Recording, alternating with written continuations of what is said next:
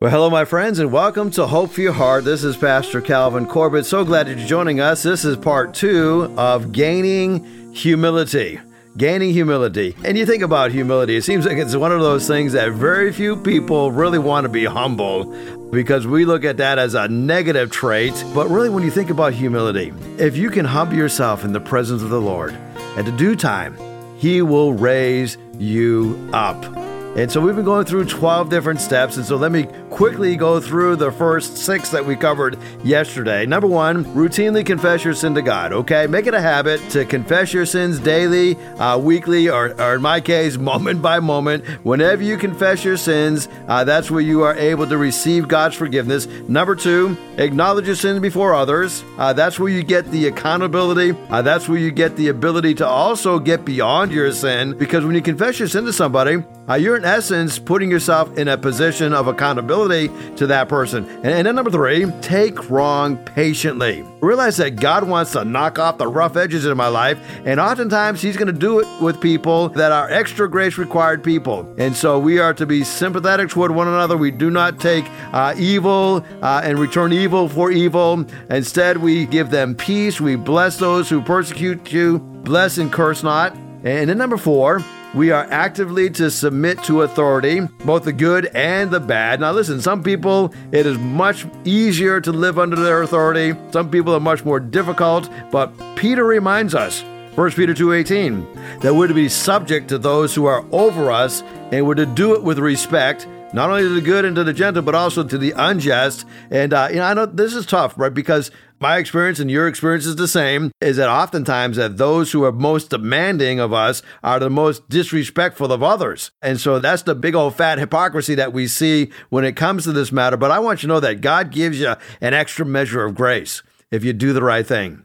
And then number 5, receive correction and feedback from others and receive it graciously, right? Ask yourself, Lord, what are you trying to show me through this? And oftentimes you discover that when you receive correction graciously, God gives you this unexplained power to continue on. This persistence, right? We're almost like Moses, right? I mean, how many times did Moses go back to the Pharaoh and say, let my people go? 10 times, 10 different plagues. Pharaoh was obstinate, but Moses was persistent.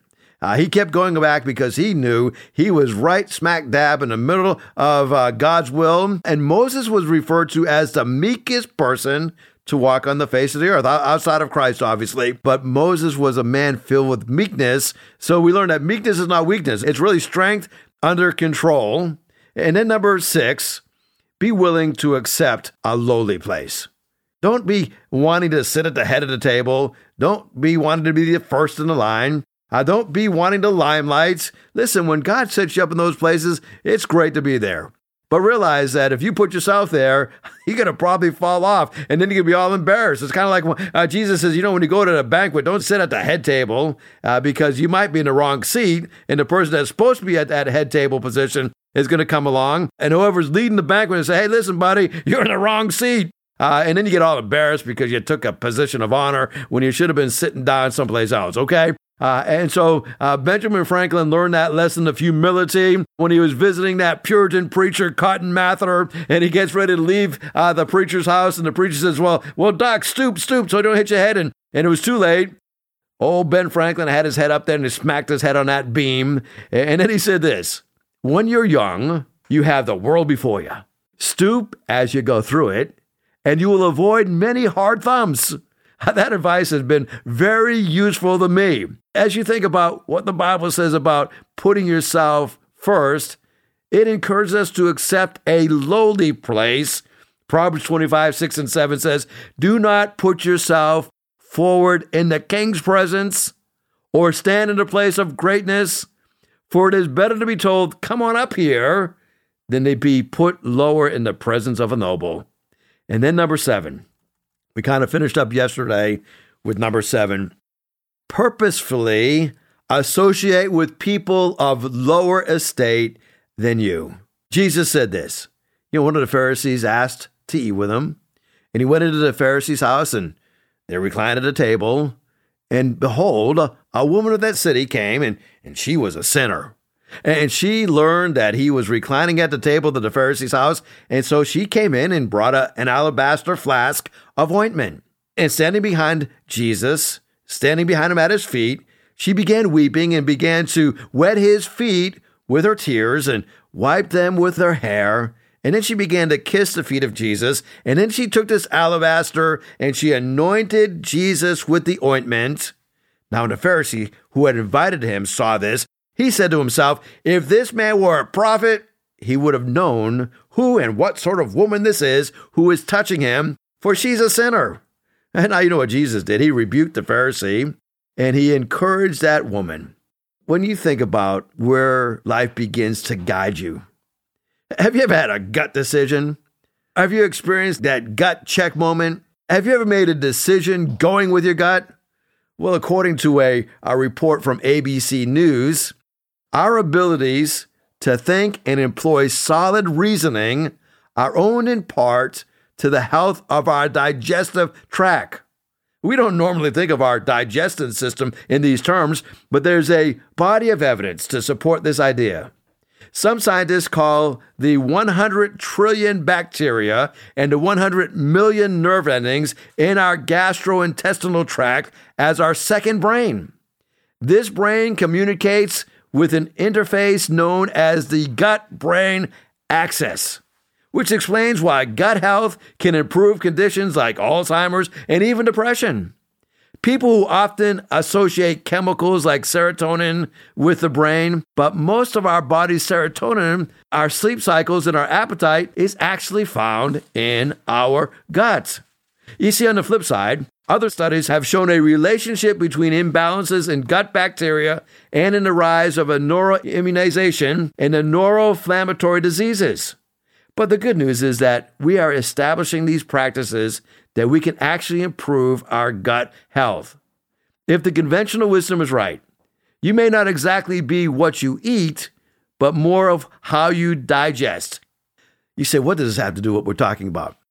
When Jesus had that woman come, that sinner, he looked at that person from a different mindset. She was that person that loved him unconditionally. He was willing to associate with people of lower estate. It affected his ability to process a relationship based upon how he viewed her. I want to encourage you today. When you are walking in humility, you will make a conscious choice.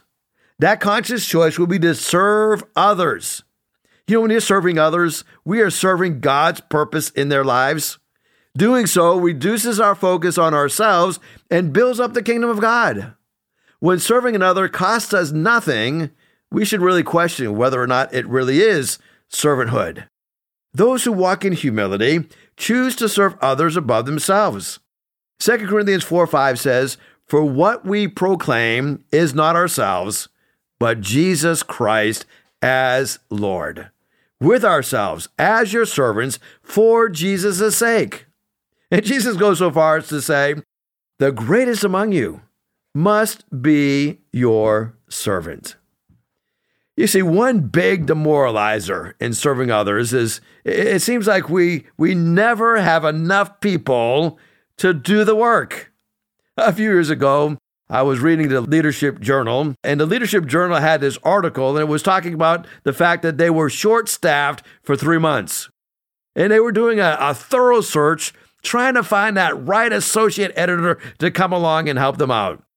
They thought they found the right person, but it didn't work out. And they said we had to live with more work than people for a while longer. That same day, the mail brought 2 letters criticizing one of the current editors and the work that he was doing. During that same period of time, this particular editor and his family, they were moving, and although it was a happy move, there was a major financial stress on this editor. And then he got a call from the attorney saying that the person that was selling his house, and they thought that the price wasn't right, and they're trying to pull out of it, and they just felt that pressure and the stress. And he says, "I took all this from work that was happening, and I took it home, and I went into the front of my home, and as I'm entering my house, the storm door is broken." He said, we had guests coming over for dinner that night, and they got lost, and they were an hour late. And then he says, I finally joked with my wife, and he says, I know God wants to refine my character, but does he have to do it with it all in one day? Now, that particular Sunday, that editor, who is also a pastor, he says, I got up and preached, and it happened to be on a very difficult and a very controversial subject. And he says, man, I sweated over my sermon, and afterward I felt relieved and good, but yet I was drained, and I felt spiritually vulnerable. And he says, many people told me how much the message helped them, but one person told me that a member had been offended and was thinking about leaving the church. Of the many comments, guess which one still bothered that pastor, still bothered that editor, that one negative comment?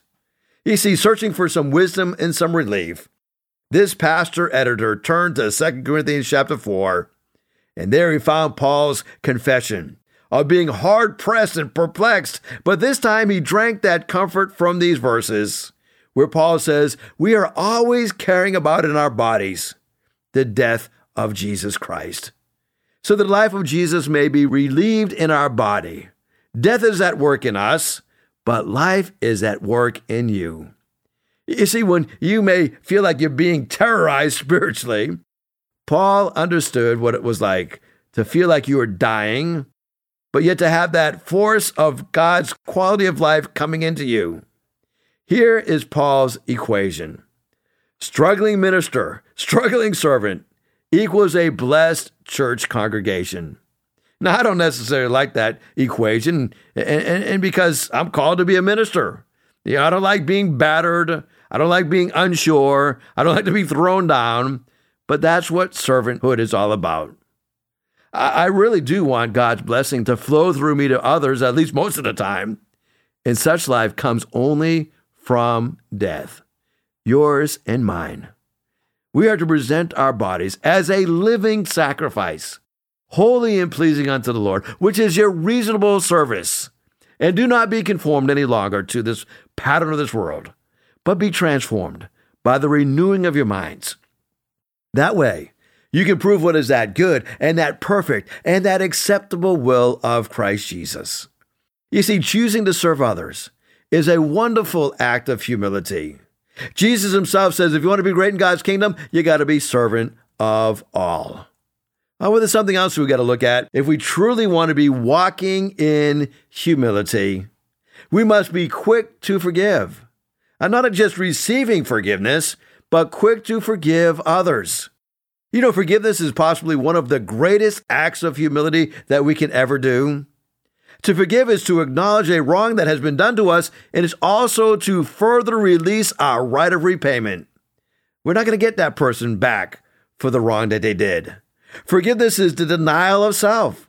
Forgiveness is not insisting on your own way or on our own way of justice. Look at how we have it recorded in Matthew chapter 18. In Matthew chapter 18, beginning at verse 21, Peter came up and he said to him, Now, Lord, how often will my brother sin against me and I forgive him? As many as 7 times? Well, Jesus said, I don't say to you 7 times, but 77 times. Therefore, the kingdom of heaven may be compared to a king who wished to settle his accounts with his servants. When he began to settle, one was brought to him who owed him 10,000 talents. And he said he could not pay. His master ordered him to be sold, with his wife and his children and all that he had, and the payment to be made. So the servant fell on his knees, imploring him, Have patience with me, and I will repay you everything. And out of pity for him, the master of that servant released and forgave him the debt. But when that same servant went out, and he found one of his fellow servants who owed him 100 denarii, he seized him, and he began to choke him, saying, Pay what you owe. So this fellow servant fell down, and he pleaded with him, Oh, have patience with me, and I will repay. He refused, and he went and put him in prison until he could pay the debt. When his fellow servants saw what had taken place, they were greatly distressed, and they went and they reported to their master all that had taken place. Then his master summoned him and said to him, You wicked servant! I forgave you all the debt because you pleaded with me. And should you not have had mercy on your fellow servant, as I had had mercy on you? And in his anger, his master delivered him to the jailers until he should pay all the debt. So also, my heavenly Father will do to every one of you if you do not forgive your brothers from your heart. Oh, this matter of forgiveness. It's not easy to forgive somebody else. We must be quick to forgive because this is a tremendous act of humility. I was reading the story of a pastor one day, and his daughter came to him, and daughter says, "Now, Daddy, I'm pregnant." Corey, the 21-year-old unwed daughter, said those words to this pastor.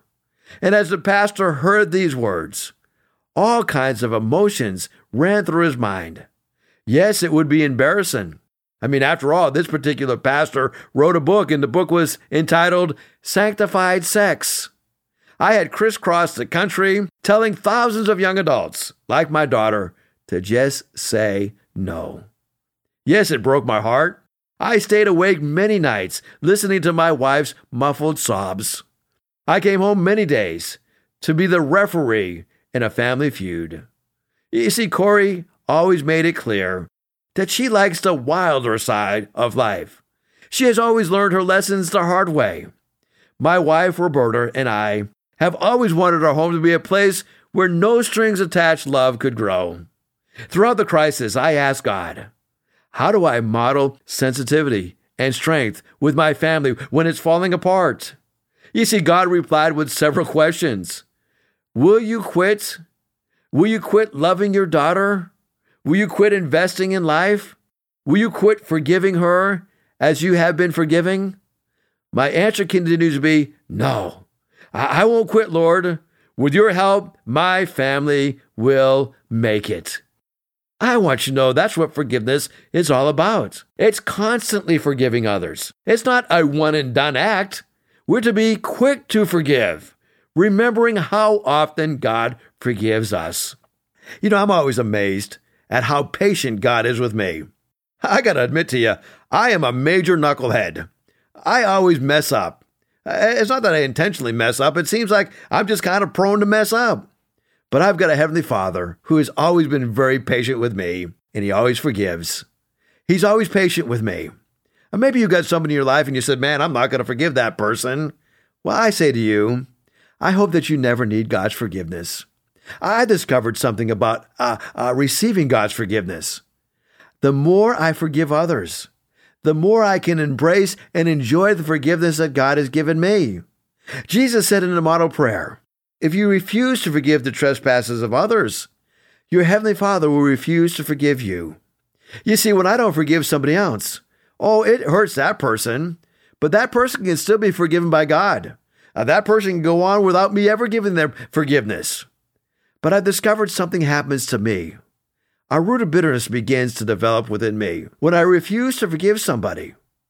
You know, I've dealt with people that battle bitterness, and it's heartbreaking as I look at their lives as they navigate through life. They put up these walls, and everybody that doesn't see everything exactly how they see it, they put up this wall. And that wall is an impenetrable wall. It's a wall that separates them from other people. They think they're hurting that other person by putting up that wall. Oh yeah, that other person feels that pain to a degree, but nobody feels that pain as much as that person who refuses to forgive. In Acts chapter 12, verse 15, Paul gives us a very important lesson. He says, see to it that nobody misses the grace of God. You see, when you refuse to forgive, you are forfeiting God's grace in your very own life. Paul says, see to it that nobody misses the grace of God. Because if you miss the grace of God, a root of bitterness will spring forth and defile many. I want to encourage you today. If you truly want to walk in humility, you must be quick to forgive. And forgiveness has nothing to do with whether or not a person deserves it. It's a gift. It's something that we give to somebody, regardless of whether or not they deserve it or not. There's something else that God wants to cultivate in us as we are walking in humility. We're to cultivate a grateful heart. You see, the more we develop this attitude of gratitude, this gift of salvation in the life that He has given us, the more our perspective of self will change. You see, a grateful heart is always a humble heart. Paul reminds us in 1 Thessalonians chapter 5, verse 18, that we're to give thanks in all circumstances, for this is the will of God in Christ Jesus concerning you. You know, when you think about doing the one thing, there's one thing that you can do that will add years to your life. Recent studies have shown that doing this one thing can add years to a person's life, and it's an accurate prediction of how fulfilling not only their life will be, but how fulfilling their marriage can be. What is this magic formula? A smile. Smiling has truly remarkable effects. First, doing it actually makes you feel good, even if you're not feeling good at that moment. They actually did an MRI study back in 2009 that demonstrated conclusively that the brain's happiness circuitry is activated when you smile. Regardless of your current mood, if you're down, smiling actually prompts your brain to produce these feel-good hormones. Smiling is also a predictor of longevity. In 2010, they did a study, and researchers looked at a Major League Baseball card photo from 1952. They looked at all these photos on these baseball cards, and they found that the span of a player's smile actually predicted his lifespan. Unsmiling players live 72 years on average, while those who were beaming with smiles lived 7 years longer. They actually did another 30-year study at the UC of Berkeley, and they examined the smiles of the students in their old yearbook. And almost spooky results they found. The width of a student's smile turned out to be an accurate predictor of how high their standardized test would be. Happiness would increase your standings. Now, how inspiring this must be. As we look at fulfilled marriages, can you imagine how much your marriage could change if when you came home from work today, you just put a big old smile on your face and you say, "Hey, honey, it's so good to be home." You may have been stuck in traffic. You may have 1,000 problems weighing heavy on your mind, but you're at home. Now, where do you stack up when it comes to smiling?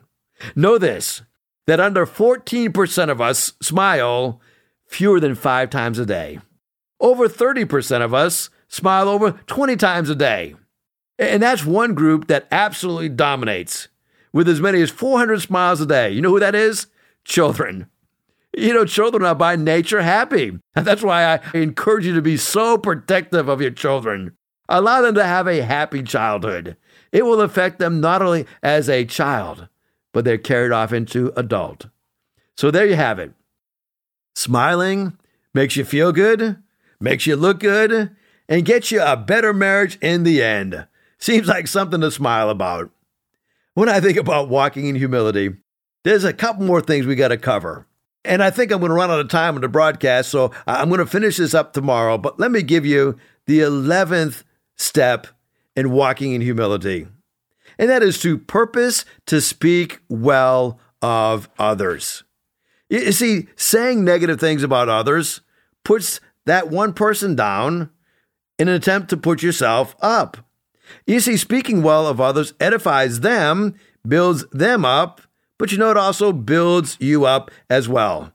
So make sure that when you're building people up, you're not just using flattery, but you are genuinely trying to encourage them.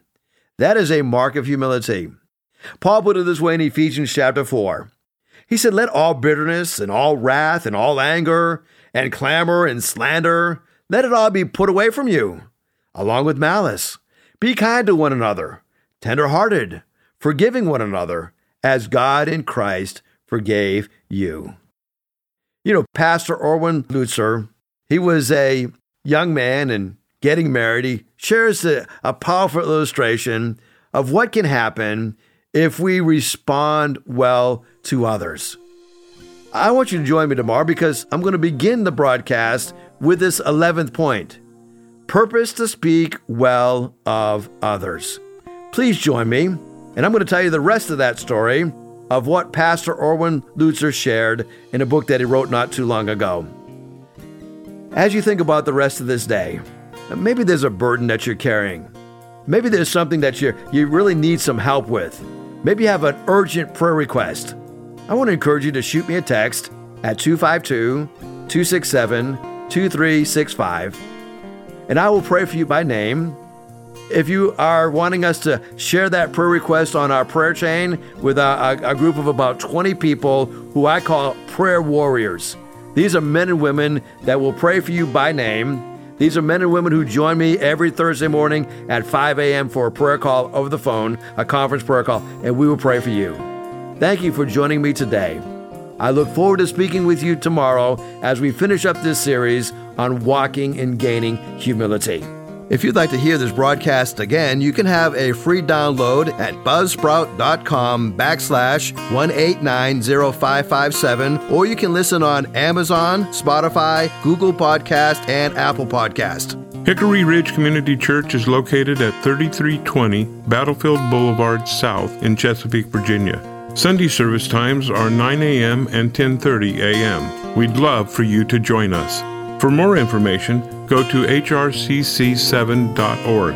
And remember, no matter what you're going through, in Jesus Christ there is always hope for your heart.